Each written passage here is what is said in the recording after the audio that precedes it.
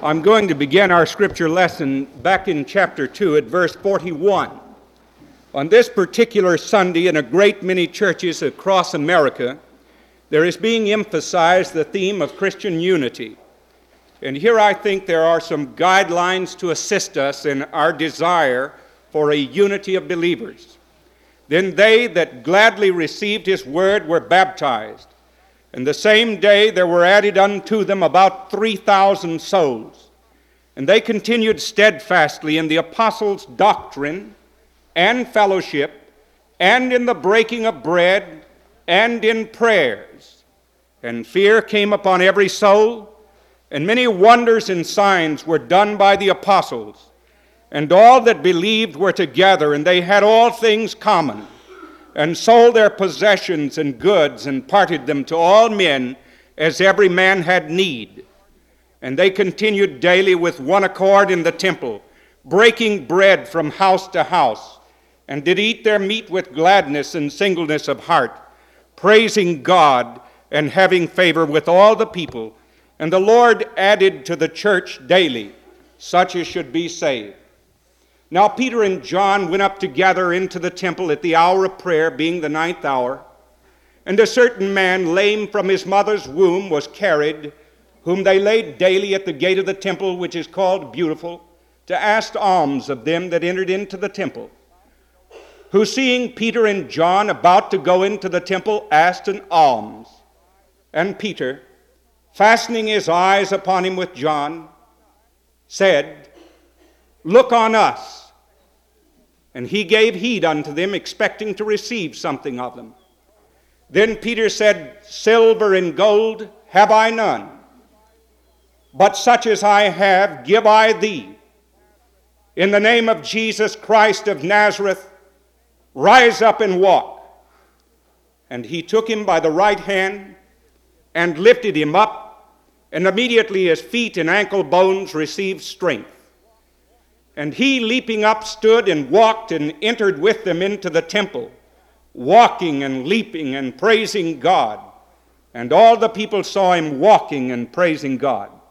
And they knew that it was he which had sat for alms at the beautiful gate of the temple. And they were filled with wonder and amazement at that which had happened unto him. And as the lame man which was healed held Peter and John, all the people ran together unto them in the porch that is called Solomon's, greatly wondering. When Peter saw it, he answered unto the people, Ye men of Israel, why marvel ye at this, or why look so earnestly on us, as though by our own power or holiness we had made this man to walk? The God of Abraham and Isaac and Jacob, the God of our fathers, has glorified his Son Jesus, whom you delivered up and denied in the presence of Pilate when he was determined to let him go. Ye denied the Holy One and the just, and desired a murderer to be granted unto you. And you killed the Prince of Life, whom God has raised from the dead, whereof we are witnesses.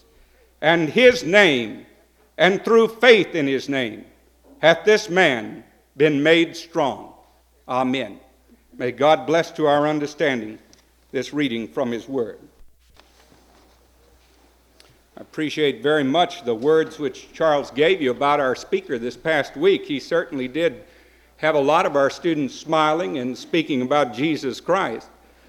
I was also pleased with his witness in our prayer meeting session on Wednesday evening, in which he talked to us about the Jesus movement and what had happened in his particular area of Florida. This great interest of the young people in the name of Jesus is completely in keeping with our passage of Scripture for today. It also is in keeping because that glory which fills our souls in Jesus Christ is to shine out to others in joy. We don't want to be like the lady who went to have her picture made, and the photographer took a good look at her and he said, smile, and then after I've made the photograph, you can assume your usual pose. We want to be smiling for the Lord. Last week we were studying about the unity of believers. We saw in our lesson then in Jesus' great high priestly prayer that first of all, even though he was the very Son of God himself and God incarnate in human flesh, he sought in solemn dedication to yield himself totally and completely to the will of God.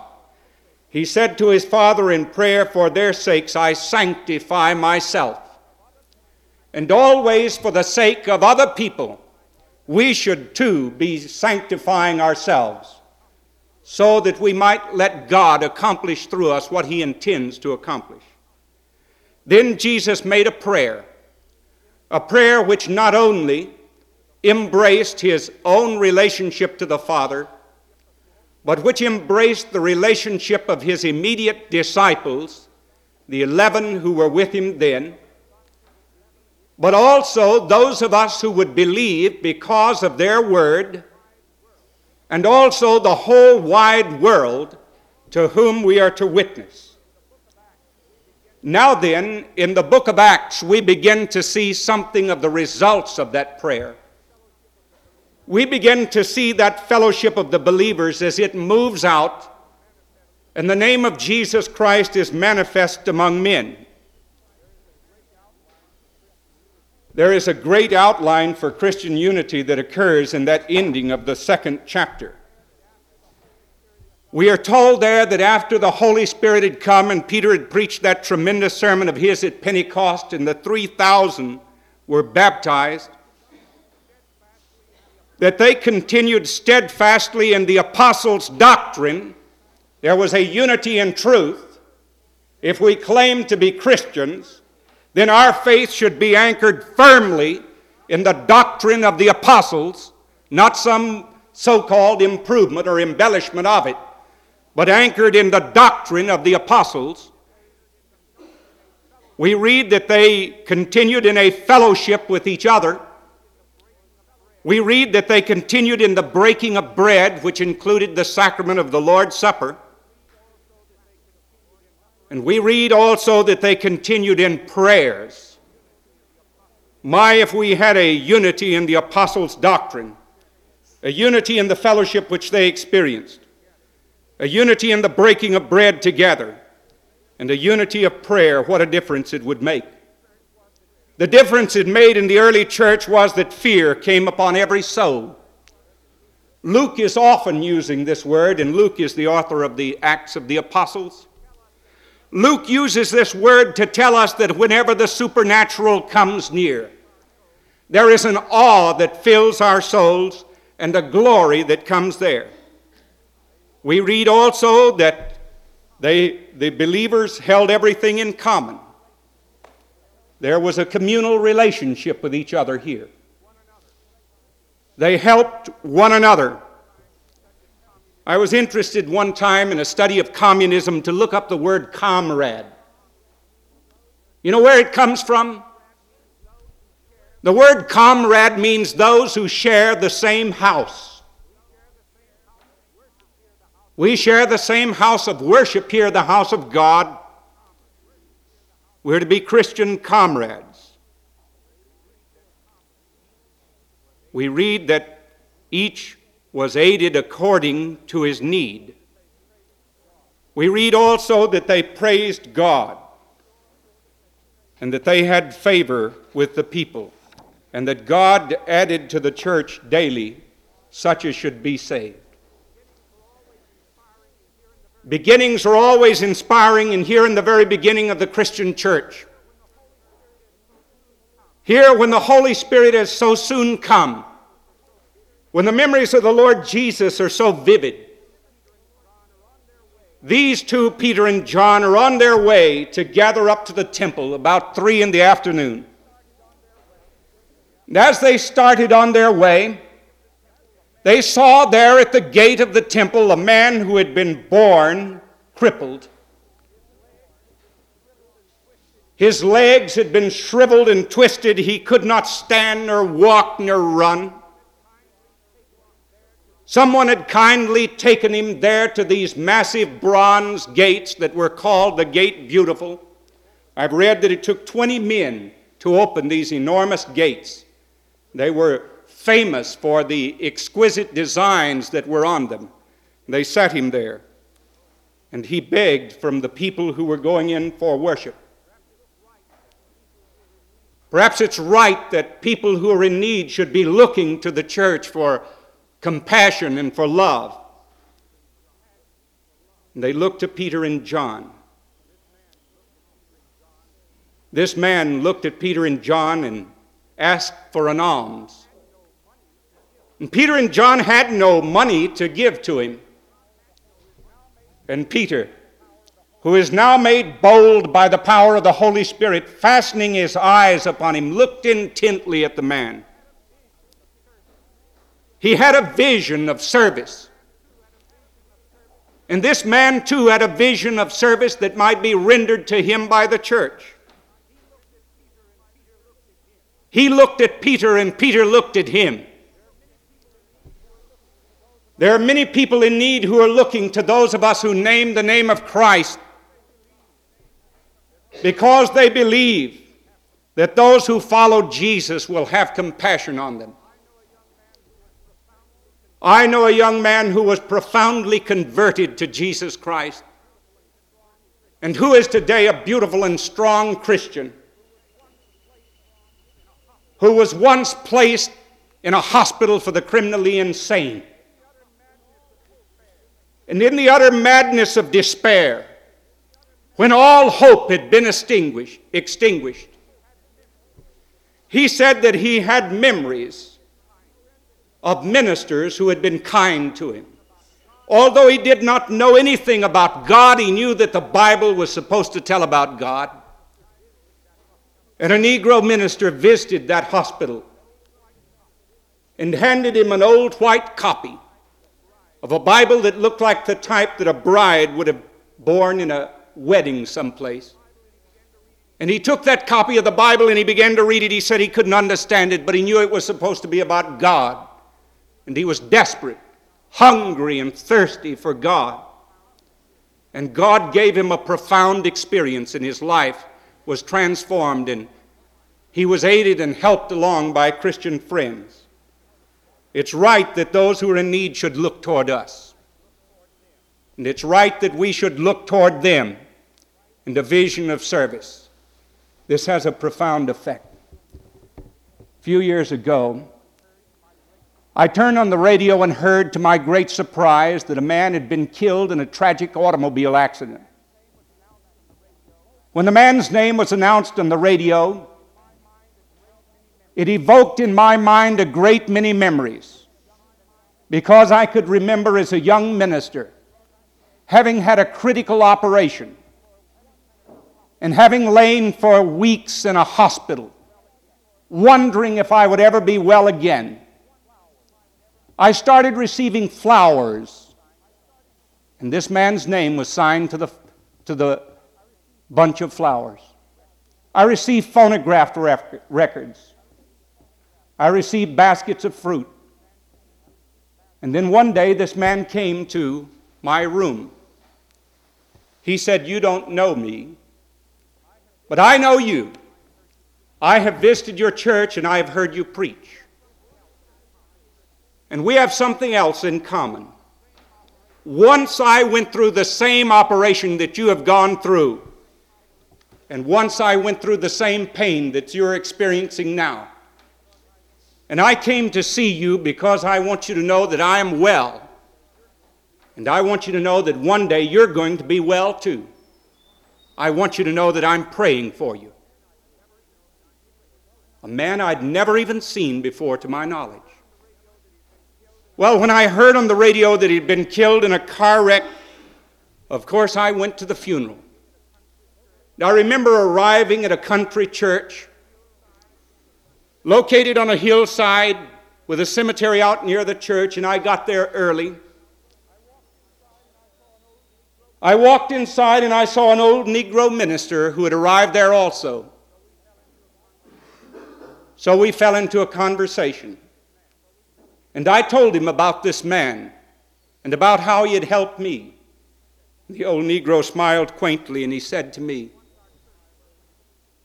"Once our church burned, we had no money to build another church.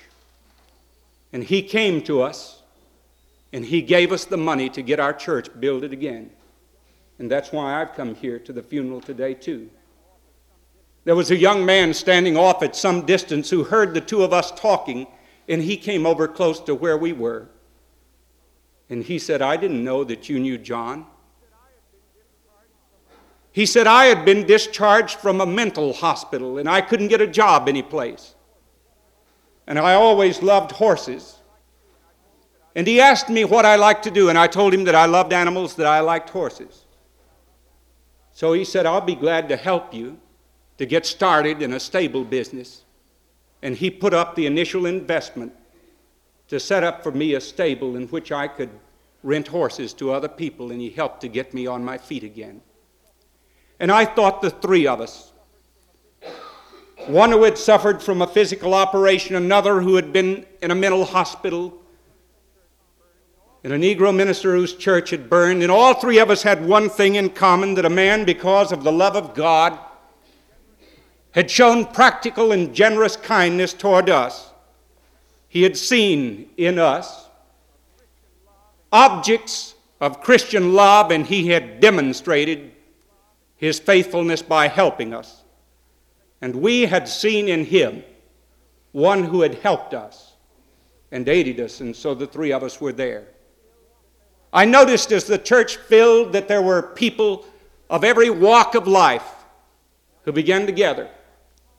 And I looked out over the church from the back, and I wondered how many people were present there that day who had been helped by that man. It made me wonder, when my day comes to die and my coffin is there at the front, I wonder how many people would be able to come and say that I came to them in the name of Christ, or I helped them because of the love of God in a time of need. And the thought occurred to me, if you're ever going to do anything for anyone, to assist them in service, the time to do it is now. The time to do it is now. Billy Zioli is a producer of Christian motion pictures. He's an Italian. He's been here to our campus, and Billy Zioli told me about his father, Anthony Zioli. He is an Italian, and he was an Italian immigrant. He came to the city of Chicago. He was a pickpocket. He was a heroin addict. He was arrested and put into the penitentiary. And before he was imprisoned, he said there was in his heart a great hunger for God. And he used to go to the great impressive church buildings in Chicago. And he said, I used to just stand there on the steps of the church, hoping that someone would speak to me, hoping that someone would invite me to come in. And no one ever did. Then he said, when I had been arrested and imprisoned in the penitentiary, someone placed a New Testament in my room, and I began to read it. And through that experience of reading it, I became a Christian. He began to grow in the Christian faith. He was so simple in his faith that when the prison chaplain said that they were going to have the Lord's Supper, he said he didn't even eat any lunch that day. He was waiting that night for the Lord's Supper. He thought if it was going to be the Lord's Supper, it'd be a very fine meal. So he wanted to wait for it. He said when he came in and there was no food there, that he took his tin cup and began to beat it on the table. He said the guards had stolen their food. He didn't know what the Lord's Supper was even. But Anthony Zioli became a tremendous Christian. And through his life, multitudes have come to a knowledge of Jesus Christ. We need to have a vision of service, and others need to see in us those who will help in the name of Jesus Christ. Lately, I've been studying the life of Francis of Assisi. He is probably the most notable of all of the saints in Italy. And if you were asked by anybody to name your favorite saint, almost anyone would speak quickly to say St. Francis. You can tell this because of the number of girls who are named Francis, the number of boys who are named Francis, the number of hospitals that are named Francis, the number of Francis streets. And if you go overseas into Europe, you find his influence even more pervasive. If you go to York or to Oxford or to London, you will find streets there named for St. Francis of Assisi. St. Francis of Assisi had been the child of a very wealthy silk merchant. At the age of 22, still quite a young man, he had become disillusioned with soldiering. And he came into a knowledge of Jesus Christ as his Savior and Lord. He began to give away his father's money, and this, of course, did not suit his father. It was all right as long as he was the gay devotee of parties and debaucheries. But once he had turned to demonstrations of love toward the poor that entailed the giving away of his money, his father couldn't stand that. And he had him called before the leadership of the church, and there in the presence of one of the bishops of the church, St. Francis disrobed and threw his clothes at the feet of his father and said, "From now on, the Father that I speak of will be my Father in heaven, and I will be his servant."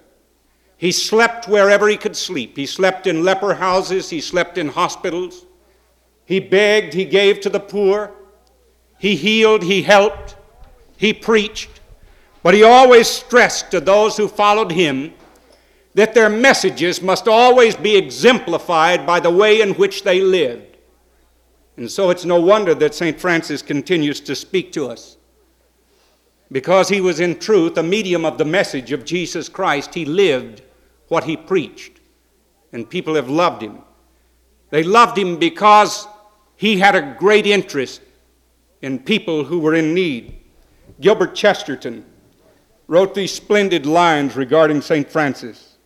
He says, "What gave him his extraordinary personal power was this, that from the Pope in Rome to the lowliest beggar, from the Sultan of Syria in his pavilion to the ragged robbers crawling out of the caves, there was never a man who looked into those burning brown eyes of St. Francis without being certain that Francis Bernardoni was really interested in him, in his own inner individual life from the cradle to the grave, that he himself was being valued and taken seriously, not merely added to the spoils of some social policy or a name in some clerical document, but he was interested in people."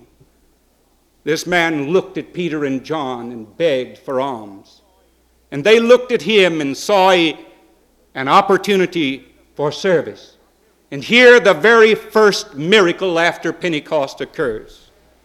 Peter looks at this man, and in a great venture of faith, he says to him, "Silver and gold have I none, but such as I have give I unto thee. In the name of Jesus of Nazareth, stand up and walk." He reached and took the man, and immediately God worked a miracle, and that man was healed in the powerful name of Jesus of Nazareth. He stood up, he leaped, he praised God, he went into the temple to give his thanks to God. He clung to Peter and John. They had a venture of faith. They made a venture of faith in the name of Jesus, and how God honored their faith. Pope Innocent III was once showing St. Thomas Aquinas through the Vatican's treasury, and he showed him all of the great wealth of the Vatican, the jewels that were there, the gold that was there, the art treasures that were there. And then he looked at Thomas Aquinas and he said, "No longer can the church say, 'Silver and gold have I none.'" And the wise theologian, St. Thomas Aquinas, said, "Yes, Your Holiness, but no longer can the church say to the lame man, 'In the name of Jesus of Nazareth, stand up and walk.'" We need to use that name. Maybe that's one reason the young man from Florida had such an appeal this week. His message was not any structured intellectual bit, just a testimony, a rambling testimony at that. But what he said in his rambling testimony showed the love of Jesus Christ. And the church today may have a multitude of brilliantly built edifices, great intellectual clergy. But oh, how we need that simple faith which can communicate an experience of God to others. If you read chapter 4 of the book of Acts, you will see that later Peter and John are marveled at because they were ignorant and unlearned men. They were not only poor, but they were ignorant and unlearned. And yet God built His church on people like that because they conveyed an experience and the power of the name of Jesus Christ. When they forbade them to preach in that name, they refused. And the people marveled at the boldness of Peter and John. Maybe our young people today, by their bold witness for Jesus Christ, are showing some of us who have been in the church a long time that we need to get away from all of the books of theology and get back to the simple message of Jesus of Nazareth, and to show it by the way in which we live and to preach it in our messages. One of the most popular songs our young people have sung in the past year is a song which, if I had them sing this morning, most of the young people here could sing it. It's a simple song, and it speaks a message about Christ. Put your hand in the hand of the man who stilled the water. Put your hand in the hand of the man who calmed the sea. Take a look at yourself, and you can look at others differently by putting your hand in the hand of the man from Galilee. Every time I look into the holy book, I want to tremble when I read about the part where a carpenter cleared the temple. For the buyers and the sellers were no different fellows than what I profess to be. And it causes me pain to know I'm not the guy that I should be. Mama taught me how to pray before I reached the age of 7. And when I'm down on my knees, that's when I'm close to heaven. Daddy lived his life with 2 kids and a wife. You do what you must do. But he showed me enough of what it takes to get you through. That's a simple faith in a supernatural Christ. And this is one of the basic needs to be proclaimed in the church today. They had a venture of faith, faith in the name of Jesus. And they preached it with authority and power, and God honored that authority and power. And then they had a vital fellowship.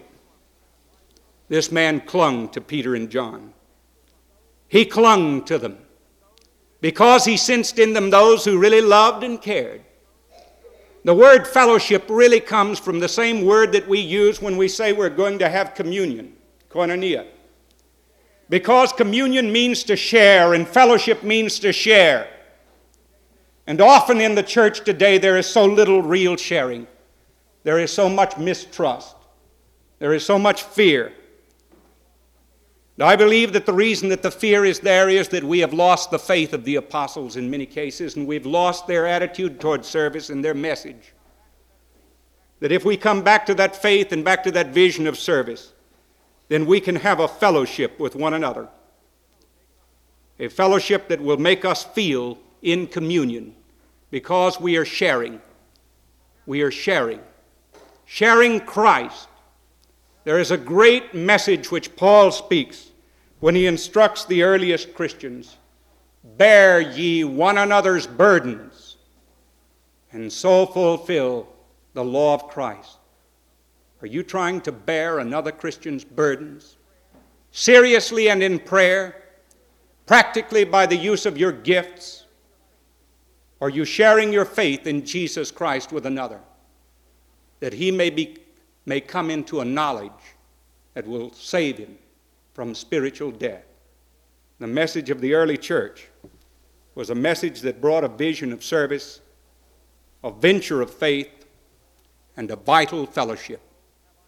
Silver and gold have I none, said Peter and John, but such as I have give I unto you. The man couldn't have gotten a better gift than they made to him. And the church today can still give gifts in the name of Christ. We can give this gift of service and this gift of faith that saves for eternity and the gift of fellowship for which the world hungers. Let us stand in prayer. O God, our Heavenly Father, we live in a world where a great many people are crippled at the very gates of the church, crippled spiritually so that their homes are fraught with strife and unhappiness, crippled because there is a pervading sense of anxiety and despair, crippled because there seems to be no hope and life itself is such a dull and boring routine that they often really don't want to live it.